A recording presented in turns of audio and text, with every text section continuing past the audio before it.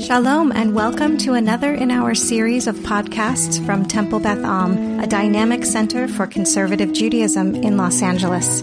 This is a recording of Rabbi Avi Havivi's weekly Siddur class. We're going to do a little bit of review. So we put together a lot of our thoughts about the first line last time, and I asked for audience participation, and I'll ask for that again because some people may have been germinating thoughts between last week and now. So what does it mean when we say Shema Yisrael, Hashem Elokeinu, Hashem Echad? It might mean listen up, O Jewish people, or in the Midrash, listen, Father Jacob, or listen, O you who are God wrestlers. Hashem is our deity, God's proper personal name, which either mean, I don't want to say either, because it has so many possibilities.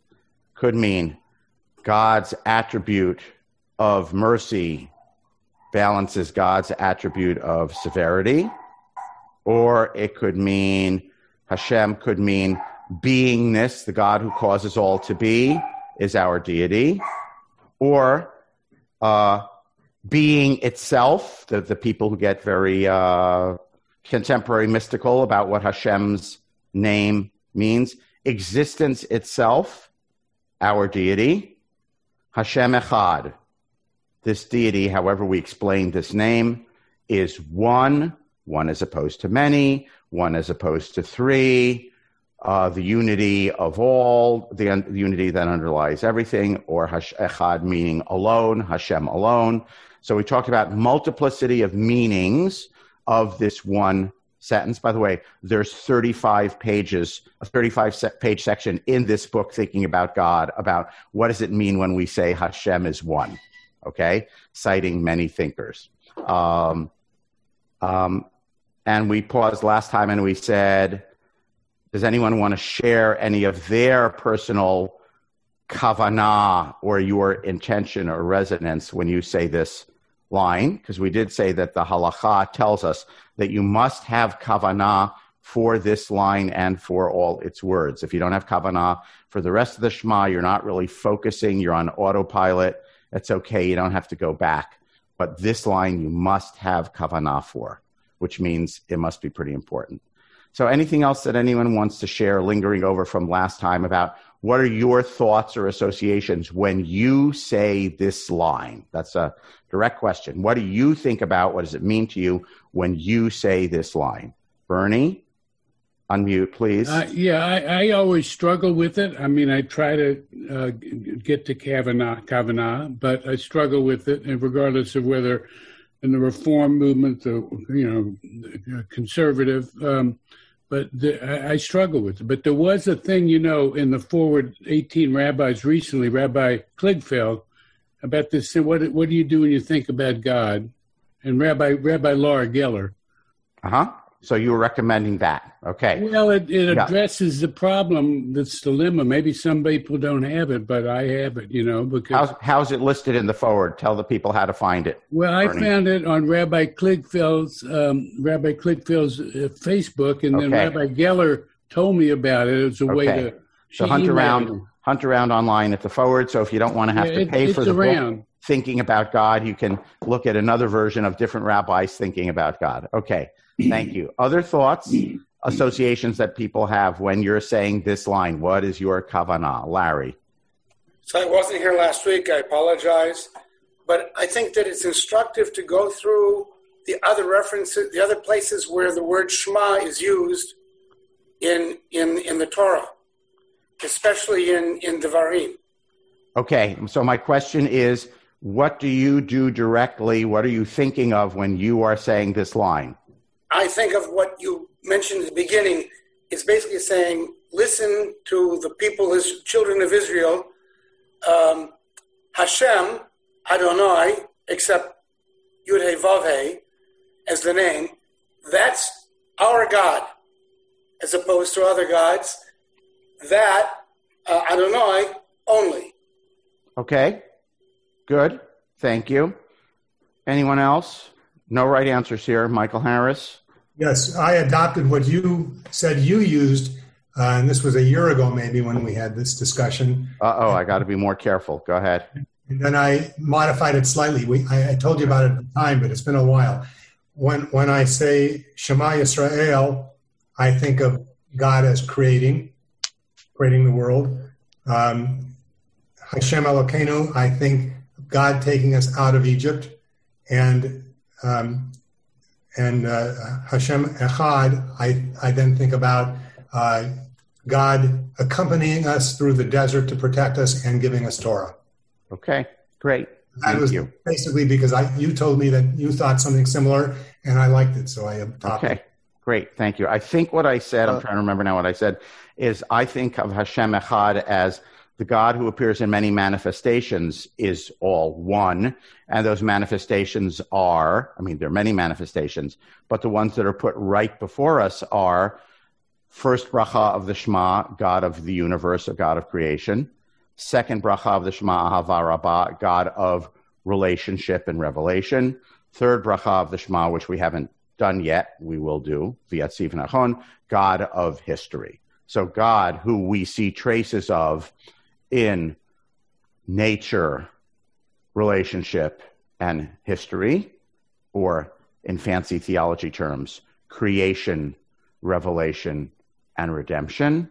These are all traces of the one singular God, right? Many manifestations, one deity. I think that might have been the thing that I said that you transformed in your mind to your personal version of it, which is good because everyone needs to have their personal version of it. Anyone else? Yeah. Wait, where's the from? Stevie. Stevie, hi.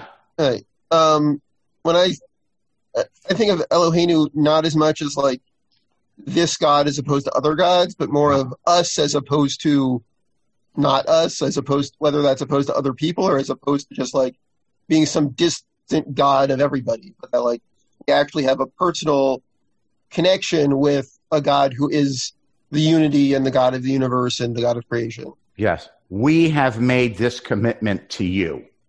It's another way I think, it's my understanding of what you said, right? Remember, we'll talk about a few moments, we mentioned this Ve'ahavta. In the last paragraph, we said, you loved us, you made a commitment to us, and we're now saying reciprocally, we, B'nai Yisrael, have chosen to make this commitment to you. And also a little bit of chutzpah that like we can claim the God who is one to be ours. Okay, good. Thank you. Anyone else? Again, no wrong answers. It's just what is your kavanah? Larry? I got to respond briefly to Stevie, because for me, that's really problematic for us as, say, Jews to claim a special relationship with the one God to the exclusion of others. To make that connection is intellectually, but even spiritually problematic for me. I'll just respond. I don't mean to exclude others so much as to just step into having the chutzpah of claiming something personal, if that makes sense. I guess I said it wrong before, but what I mean is to say that, right, whatever, transcendence exists out there, I'm claiming a relationship to, not to exclude anyone else, but just that I have the chutzpah to say that I have a relationship with the God of the universe. Yeah, I'll harmonize the two of you as saying, I have chosen to make this commitment. It's I, but it's also we as a group through history have chosen to make this commitment. Who was the British wit who coined that short poem? I can't remember who it was. I'm not sure I have it 100% right. Someone can correct me. How odd of God to choose the Jews, but not so odd. The Jews chose God. You know that? You've heard that one before. Anyone remember who said that? I didn't make it up. Someone said that. Nash? Ogden Nash, you think? Nash, I think. Maybe. Okay, it's a homework for next week. How odd of God. How odd of God to choose the Jews, but not so odd. The Jews chose God. Okay. Any other thoughts about that? About the first line of Shema? And because kavanah, I want to point out, because kavanah means intention, And by definition, intention has to do probably with me, and the me who is praying today is not 100% identical with the me who prayed yesterday or who will pray tomorrow. It probably seems reasonable to suppose that one's kavanah for this line may be different at different times and may change over time, because part of the whole essence of kavanah is that it is spontaneous and alive. So what's your kavanah when you're saying this line is not the same as tell me what these words mean. It's kind of how do you put yourself into these words of the Shema today when you're saying it, which may well be different than last year or next year. To emphasize to highlight, I think, the requirement for kavanah, the halacha says this line is said aloud, said by the chazan aloud, right? And everyone repeats or joins in. And it is said aloud. It's an enactment to rouse one's kavanah, to rouse your personal involvement. You know, if you say something aloud, it feels different than if you think it. I don't know if you have that experience. By the way, when I walk around my house in the morning, let's just say, you know, doing my preliminary Birchot HaShachar before I put on talis and tefillin, you know, the blessings for your body, for your soul, and for your mind, or even just waking up and saying Modeh Ani, I have a different feeling if I say Modeh Ani aloud than if I just think Modeh Ani, or just move my lips but don't make sound come out, Modeh Ani, you know, the kind of thing that spreads COVID virus, right? Which you can do alone at home. My 2 cents? Yeah, hold on a second, Jeff. So the halacha says you're supposed to say this aloud. By the way, there are other instructions for other aspects of davening, which you may say it aloud or you may not, or you're supposed to whisper it, but it's not supposed to be louder than this. So there are various parts of davening that have particular instructions for how you say them. The first line of Shema, the instruction is clear that you are supposed to say it aloud. And I think this is an enactment to help us rouse our kavanah. Saying it aloud helps you feel it. I guess I'll put it that way. Jeff? I think it was Jeff. I can't see you, but I think it was you who wanted to speak. It's hard to acknowledge the people who we can't see because we can't see that you want to speak. Go ahead, Jeff. So this may be a little less theological, but from my perspective, a few years ago I saw a program, it was a program, I believe it was on the history of Jerusalem, given by a professor, I think at Chapel Hill. It was on one of the great courses. And in the archaeological record, I guess, of the temple times, yes, I know they found a lot of houses that had a lot of altars and statues in them at a time where, and these were Jewish settlements. And for me, it gives me a little perspective on the issue of one God and more of a historical record of what an issue it was back then. And so that's what comes to mind now after I saw that program. It just gives it a little more perspective, less theological, but comes to mind a lot. Great. Okay. Although I'm not sure it's not theological. It sounds theological to me, but I don't mind if you call it less theological. Okay. Okay. Any other thoughts on first line of the Shema? I think we'll move on.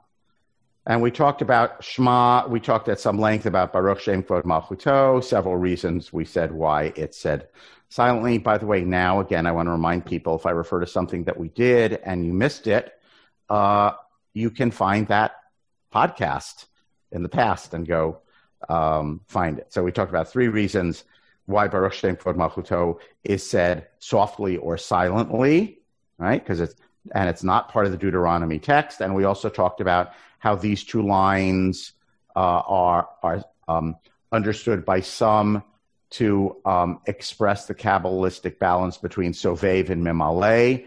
God who is distant, and God who is close, God who is lofty, and God who is personal and imminent, right? Shema Yisrael Hashem Eloheinu Hashem Echad is that God out there, and Baruch in the sense of flowing, right? God's shame and kavod and malchut flows into everything in the world. Okay, and then we go on with Deuteronomy. Ve'avta, which can grammatically, technically, could either be a future or a command. In this context, it's a command. It means thou shalt, finger wagging, thou shalt love, command form. Okay, so we're going to obviously have to talk about how can you command someone to love and what does that mean. So you must love Hashem, your deity. Notice we said Hashem Elokeinu, we, the Jews as a group, are claiming, and now we're saying Hashem Elohecha, to singular you. Okay, by the way, all the yous in Ve'ahavta is singular you. All the yous in Vahaya in Shamoah is yous, guys, or y'all. It's plural you until near the end. So this in Ve'ahavta, it's singular you. So thou shalt love Hashem, your Lord, your deity. How? B'chol levavcha, v'chol nafshecha, v'chol modecha. With all your heart, mind, with all of your life force, and with all of your me'od, which is a very unusual word in context and very hard to translate. The commentators understand it in a variety of ways, and the reason it's hard is because me'od normally is I can't remember if it's an adjective or an adverb. It might be both. But here it's used as a noun. So literally it means your muchness. That would be the closest, because it means much as an adjective, right, or many, right? So your ma'od means your muchness. Rashi, following one classic interpretation, says it means all of your possessions and wealth, stuff, okay? So love God with your mind, with your life force, and with all of your resources. I guess that would be a more elevated word than stuff. I just this morning got, in one of my 8 zillion Elul things that I subscribe to that I can't keep up with, I got one that happened to have a translation of the Shema, and it said oomph for this word, right? With all your mind, with all your soul, and with all of your oomph. I don't know if that adds anything for you. Pause and comment. I just want to pause for comment. Actually, before I pause for comment, the simpler word of saying your heart would be libcha. Lev in biblical Hebrew is a noun that's sometimes lev and sometimes levav, right? So the simpler way of saying it would be libcha. So the classical commentators say, why is it livavcha with 2 bets? The 2 bets connotes your 2 yetzers, your 2 inclinations. Another Elul theme, your yetzer hatov and your yetzer hara. You have to devote all of your inherent inclinations, or we would say, Freud would say, the id and the superego, right? Your selfish, self-centered instinct and your altruistic, doing for others instinct. You have to devote them both to Hashem. It's another way of saying all sides of you, all parts of you. Obviously, b'chol lavcha v'chol nafshecha v'chol modecha is a way of saying all aspects of you. But then we do get into the weeds sometimes in terms of the interpretation of what are these 3 words exactly. Any thoughts on that, on those 3 words? I'll open the floor here and how you think of it. Again, it's okay if you don't think about it, because you don't have to have kavanah for this paragraph, only the first line. But to the extent that you might think about it, what do you think of when you're saying it? Larry? I mean, from my thinking about it is very simple. It's the 3 ways in which you can actually relate. One is, since you taught us that the mind was considered to be in the heart, so the first is intellectual. Okay. The nefesh is spiritual. Okay. And the modecha is your physical abilities. Great. So good. Okay. Mind, spirit, and physicality, which includes resources. Great. Meyer? I just have a question. Okay. I wanted answers and no questions, but okay, go ahead. The Jewish class, isn't it? Yeah. They'll have to start with and I'm just curious to know that's because it's out of context. Is that why? Do you know why we're starting with and? It's real. Thank you. It's a great question. It's really not and. Okay. We translate as and, but it's not. It's the vav, which takes ahavta, which would normally mean you loved. And in biblical Hebrew, if you put a vav in front of it, it makes it future or command. So it's actually it does a grammatical thing. It doesn't really mean to and. Thank you. As opposed to b'chol avavcha uv'chol nafshecha uv'chol modecha does mean with all your heart, mind, and with all your nefesh, and with all your ma'od. So vav is a conjunction in Hebrew that does a lot of different things depending on context, but I'm glad you asked. So that first vav is not and. It converts you loved into you will love. Converts the tense.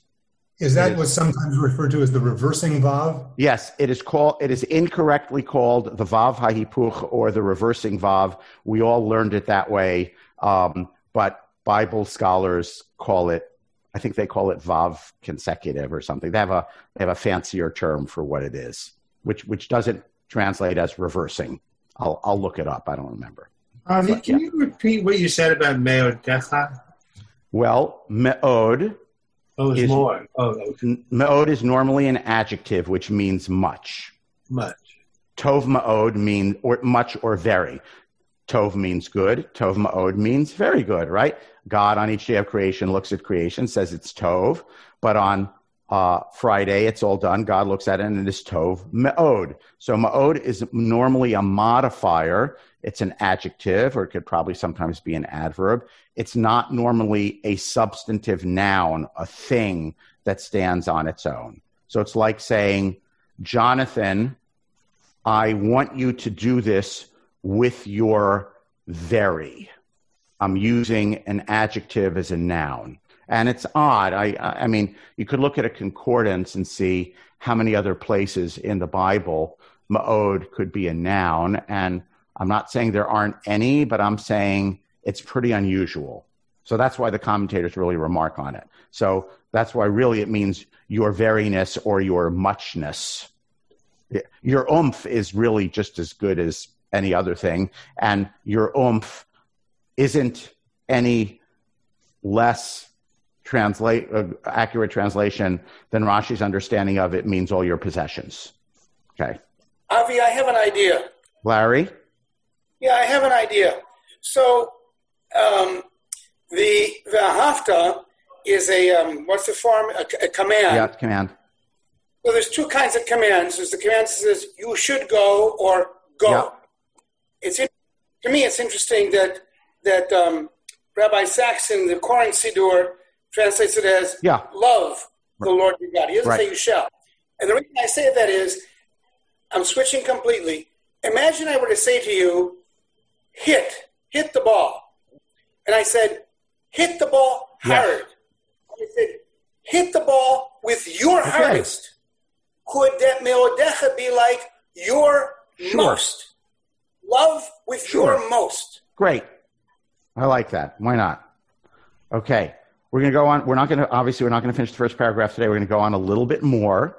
By the way, what does it mean? What does it mean in context? Obviously, we loop back. The more important a passage is, the more frequently you do it, the more often you loop back in your mind and say, oh, in retrospect, I think maybe it means more like that. So I don't want anyone to feel like, we've exhausted this and we won't come back to it. And we will stop within 5 minutes. Okay, but maybe I'll do another sentence. Vayu hadvarim ha'ela, and these divarim, which in modern Hebrew means things, but in biblical Hebrew probably means words. And these words, asher anochi mitzavcha hayom, which I command you today, Vehayu alav avecha. They should be, again, in bad translation, we translate it should be in your heart, be on your heart, but it's really they should be in your heart mind. Again, the heart is the seat of thought and feeling in the Bible, right? It's not the brain. So it's the same way we say in your heart or in your mind. Heart and mind are combined in lev, okay, biblical Hebrew. So these words, these divarim, which I command you, should be in your lev, in your mind. So that raises the obvious question, which is, what are those divarim? So it could, since this is in Moshe's second discourse in the book of Deuteronomy, it could mean all the commands that I'm going to give you in this second discourse. It could mean the whole book of Dvarim. I think, most traditional pre-modern, pre-Bible scholar thinkers about the book of Deuteronomy don't necessarily read it as three separate speeches, okay? So a traditional reading would be everything in Sefer Dvarim, all of which is Moshe's recounting of the history of the Jewish people with God and their obligations moving forward.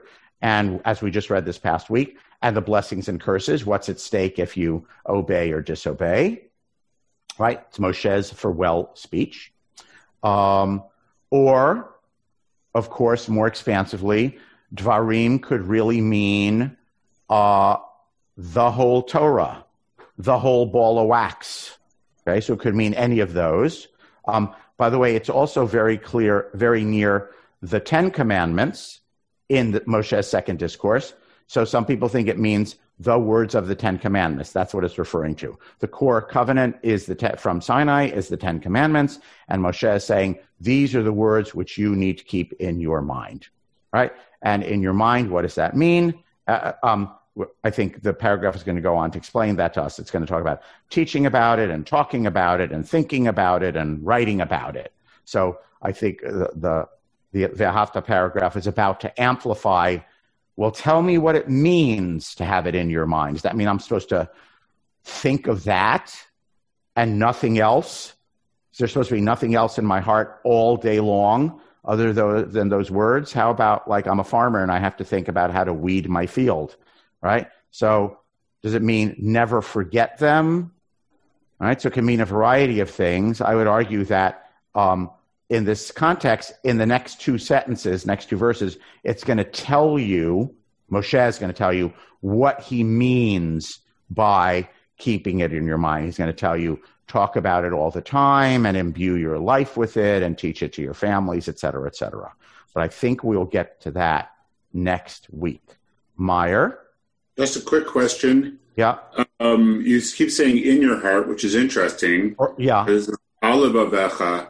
So what does that mean grammatically? I mean, because it's continually translated as on your heart. Do you think that there's a distinction there? It's a good question because the Torah certainly could have said bil vavecha, and there are other places in the Torah where it says bil vavecha. So it's not a grammatical thing that we say. We wouldn't say, in English, when you say in your heart, the way you say that in biblical Hebrew is al vavecha. We would not make that statement, right? Because there are plenty of places in Tanakh where it says bil vavcha or bil vavi, in my heart. So, I'll say that's a good question and we'll let it hang. Okay. I'll tell you one possible answer, by the way. Although it doesn't, this is I believe it is a slight stretch. It is a stretch, but only slight, is that generally covenant formulas in the ancient world, including in ancient Israel, were actually written out. They might be written on I always pronounce the word stele, S-T-E-L-E, although apparently it's really pronounced stele or stele or something like that. A monumental stone thing which would have the covenant etched in it. Like you've seen pictures of the Code of Hammurabi, right? It's on one of those big black things and it's written on it. And that was done in ancient Israel also. So a small stretch is to say, just as words of an earthly covenant with a king, let's say, are inscribed on an actual object, this means your heart is the monument, your mind. Being in your mind means it's as if it's inscribed on your heart mind. That's the monument that you carry around with you internally everywhere, where God's words are incised. Okay, even though there is no verb here, which actually means incised. Michael, you're waving a sidur at me. Yeah, this is Sim Shalom. Yep. And maybe that the editor took that to be a figure of speech. Yep. Words about heart, and translated it with an English figure of speech saying, take to heart. I like that, take to heart. Okay, so he didn't want to just say should be in your heart, should be in your mind. The editor wanted the fact that the fact that the Hebrew picks al vavecha and not bil vavecha wants to elevate it somewhat more than the idiom. It's not just an idiom. It also, I think, elevates it, right? If I say to you, I want you to take this to mind, that's kind of different than I want you to have this in your mind. It intensifies it, maybe. So it's an idiom which actually makes you think about, well, what is it that I'm supposed to do with these words exactly? Right? When I say, remember these words, it's different than I say, take these words to heart. Right? We've done that. Any of us have been blessed with children, I want you to take this to heart. It doesn't mean just remember what I said. It means, hey, I really want you to think about it and take this seriously and figure out how you can take ownership of it. That's what it means when we say, I want you to take this to heart. All right, we're running a few minutes over. Let's wrap it up for today. Everyone stay healthy, do God's work, and God willing, we'll see each other next week. You have been listening to another in our series of podcasts from Temple Beth Am, a dynamic center for conservative Judaism in Los Angeles. If you enjoy these podcasts, we invite you to write a review on the Apple Podcast site or wherever you get your podcasts. For more information about Temple Beth Am Los Angeles, go to tbala.org.